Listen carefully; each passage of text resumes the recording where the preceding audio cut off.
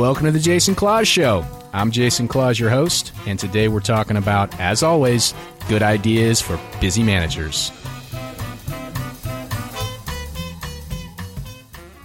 Welcome to the show. I'm Jason Claus. I'm your host, and this is the Jason Claus Show. It's a podcast dedicated to helping you, the busy manager, find good ideas to help you be more productive with your team. My experience is that the best managers out there, they're idea collectors. They're always on the lookout for great ways to build culture, to help build their team, to help get more out of their people, to help their people succeed. And that's what this show is about. It's about trying to find the best ideas out there and put them together in a format that's easy to consume, something that you could listen to on your morning commute if you wanted to. I've got a great show for us today. We're going to be talking about 3 inexpensive ideas to make your network more secure. This has been something that's been coming up over and over and over again in my conversations with my customers and my prospects. And we're going to get into that right after this.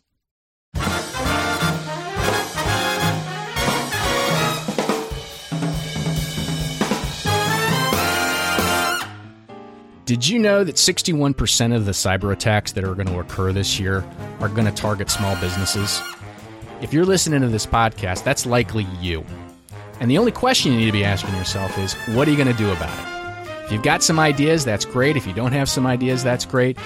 My company, All Covered, created a resource. It's an ebook called 4 Ideas to Protecting Your Business. And we'd like to give it to you for free. So to get a hold of it, go to www.jasonclaus.com/security and download your free copy today.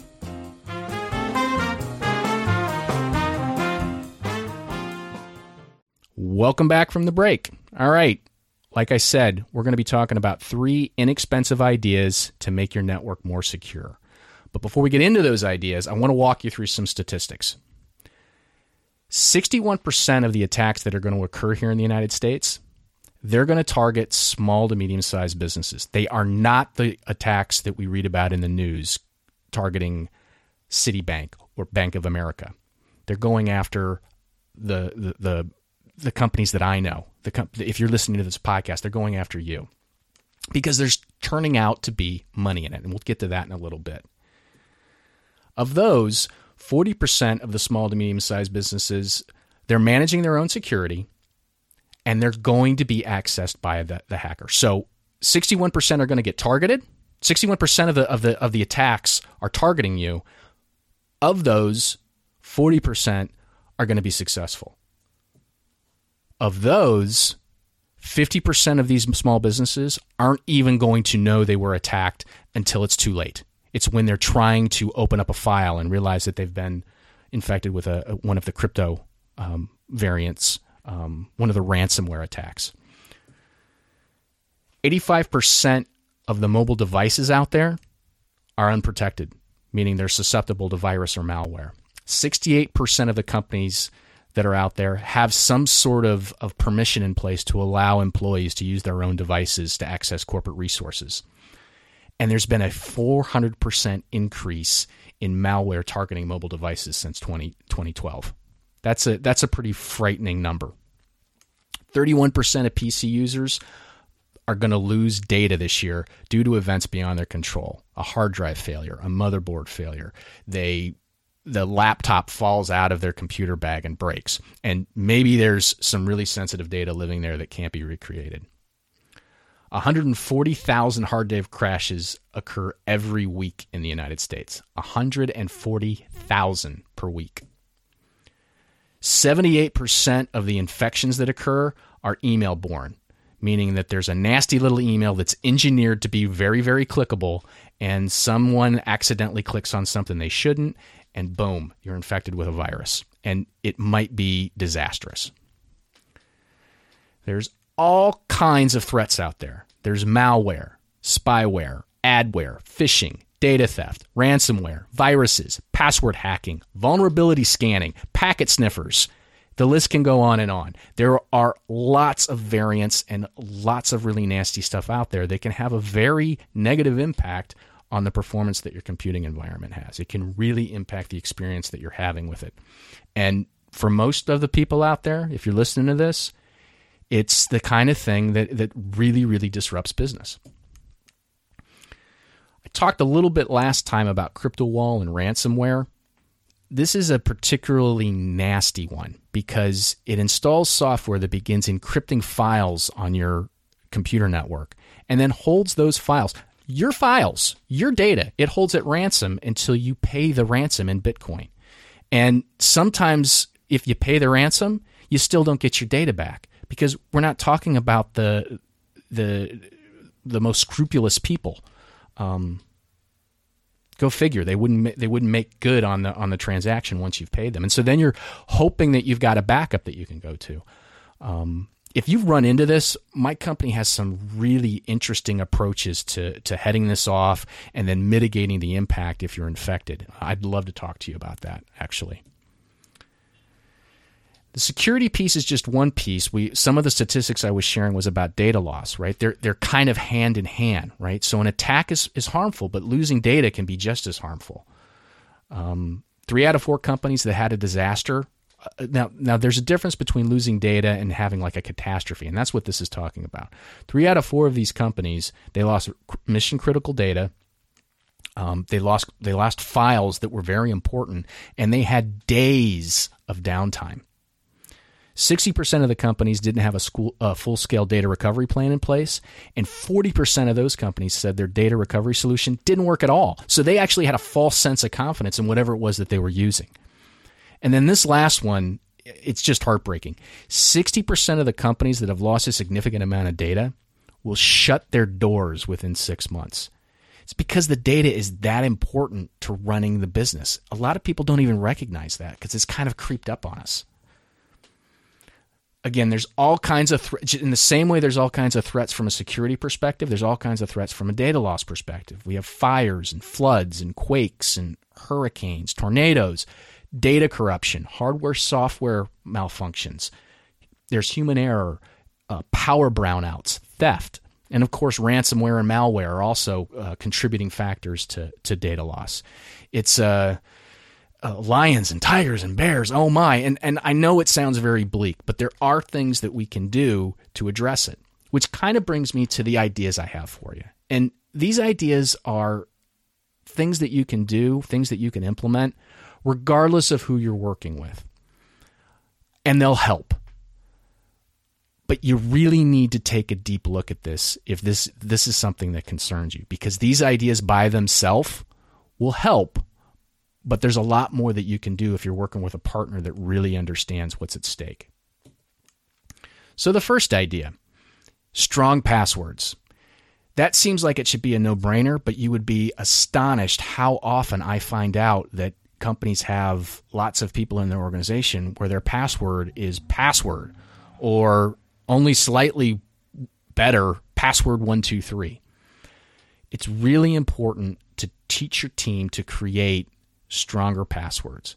And that's what I want to teach you today. The easiest way to create a strong password, in my mind, is to use a password phrase. And so that way you don't have to remember the actual password, and it can be fairly complicated. So let me give you an example. Instead of my password being password 123, my password is going to be a phrase, and that phrase is eat chocolate and ice cream 1 time a day. I can remember that, eat chocolate and ice cream 1 time a day. I can repeat it a couple of times.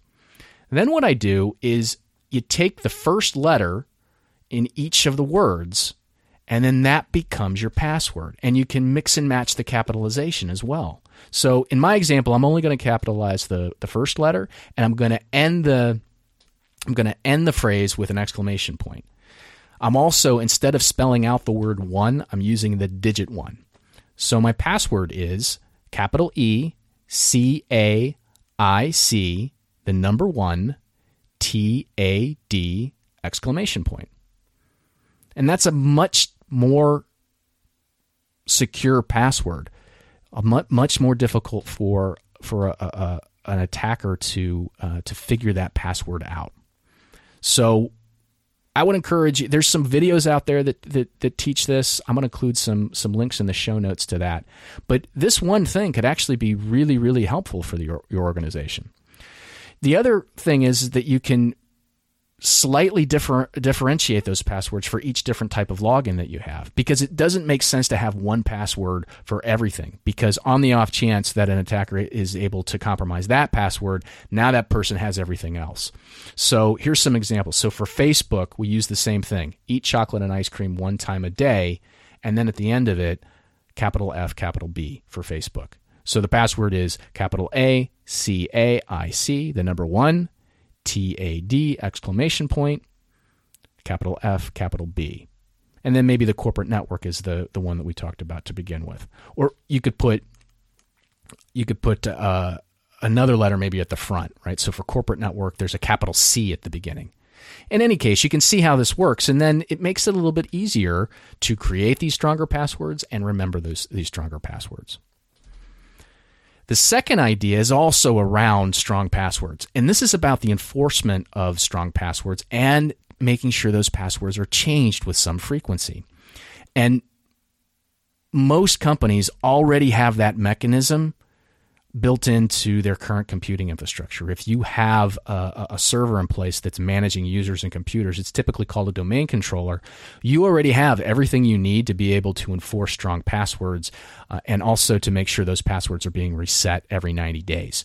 I think a lot of companies don't do this because they think it's a hardship, but it's really something that you should do, and anybody should be able to configure this for you. Your current provider should be able to configure this for you. And if you want to talk to me about it, I'd be happy to talk to you about it. But you shouldn't have to purchase any new software to do this unless you don't already have a domain controller in your corporate environment. So a couple of other things: reset it every 90 days. You should set it up so that you can't use the same password as you did the previous 3 times. And like I said, most networks already have this ability. It's just not turned on. And then finally, this is another one where you're going to get pushback from your team, and I get pushback when I suggest it. But most of the nastiness that wreaks havoc across corporate networks, it has to install itself at some point on a machine, on a host machine somewhere. So you can reduce the footprint by just limiting the amount of people in the organization that have permission to actually install software on their machines. And the way I counsel people to do this is you should have a local user account and a local admin account. Every user should have one of these and be trained that the typical way to work is with the local user account, not the local admin account. So the way this would work practically is I log in the morning, I'm using an account that does not have the permission to install software. I can download it, but I can't install it on my machine. And if I try to install it, I'm going to get a warning that says you don't have permission to do this. You have to be an administrator to be able to install software on your machine. In which case, if it's software I don't want to install on the machine, then I'm protected. If it is software that I want to install, I have to then log out as the local user and log back in as the local admin, then install my software, and then remember to log out again, and then log back in as a local user, and then use the software. And I know it's an extra step. I've actually seen people not even allow their users to have a local admin account. That works too. But it's more restrictive. So if you think about having a daily use account that doesn't have permission to install software on the local machine, train your people to use that, and then the few times per month that you need the ability to install software, make that available to your users, or don't. But either way, you'll really help yourself, do yourself a favor, and reduce a lot of the likelihood that you're infected with nastiness. The last thing I'll share, there were 3 ideas. This is not necessarily an idea, but just food for thought. If you're having these conversations with your team, don't assume that you only have to have the conversation with them once. I did a podcast a few times back, and in it, what we talked about were reasons that you don't get the performance that you want from your team. And I did some research, and 50% of the time, it's that they didn't know what to do, or they forgot what they were supposed to do. And I'll include a link to that show in the podcast as well. But if user training, end user training is going to be a part of that, and that's kind of the core of implementing some of these ideas. It has to be a repetitive sort of thing where you're talking about it in your weekly meeting and reminding people that this is how you need to be doing things, because otherwise you're just not going to get the adoption that you want. People really don't want to change if they don't have to, and I accept that this is a significant change in the way that a lot of companies typically handle this sort of thing.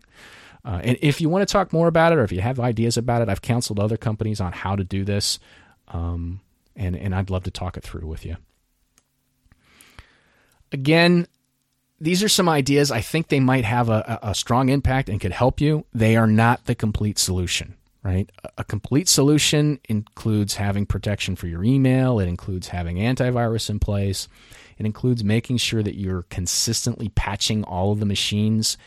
It includes some of the more advanced security features like security information event monitoring, vulnerability scanning, securing your website, backup and recovery, covering mobile devices if you're regulated, meeting your compliance regulations and management. And you need a partner to do that. And we can help with that. My company AllCover can help with that. And then I know I mentioned it at the top of the show, but if you don't have a plan in place yet, I consider some of these ideas, but also the team at AllCover, they created an ebook called 4 Keys to Protecting Your Business. And you can get a copy of that for free. Just go to www.jasonclaus.com/security. And you can download it right from there. Or if you want to, just hit me up on LinkedIn or reach out to me. You can email me at jason@jasonclaus.com. And I would love to have a conversation with you about this, and we could go a little bit deeper into the topic.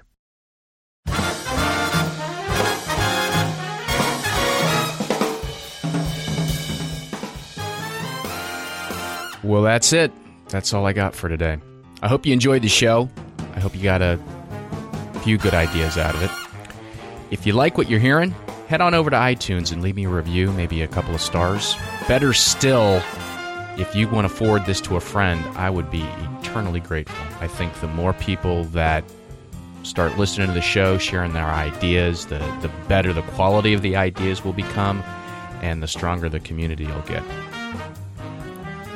The next episode, I'm not certain exactly what it's going to be about. I'm thinking I'm going to be doing it on a topic called bullet journaling. It's really, really interesting, and I've been using it for a few months, and I'm a lot more productive as a result of it.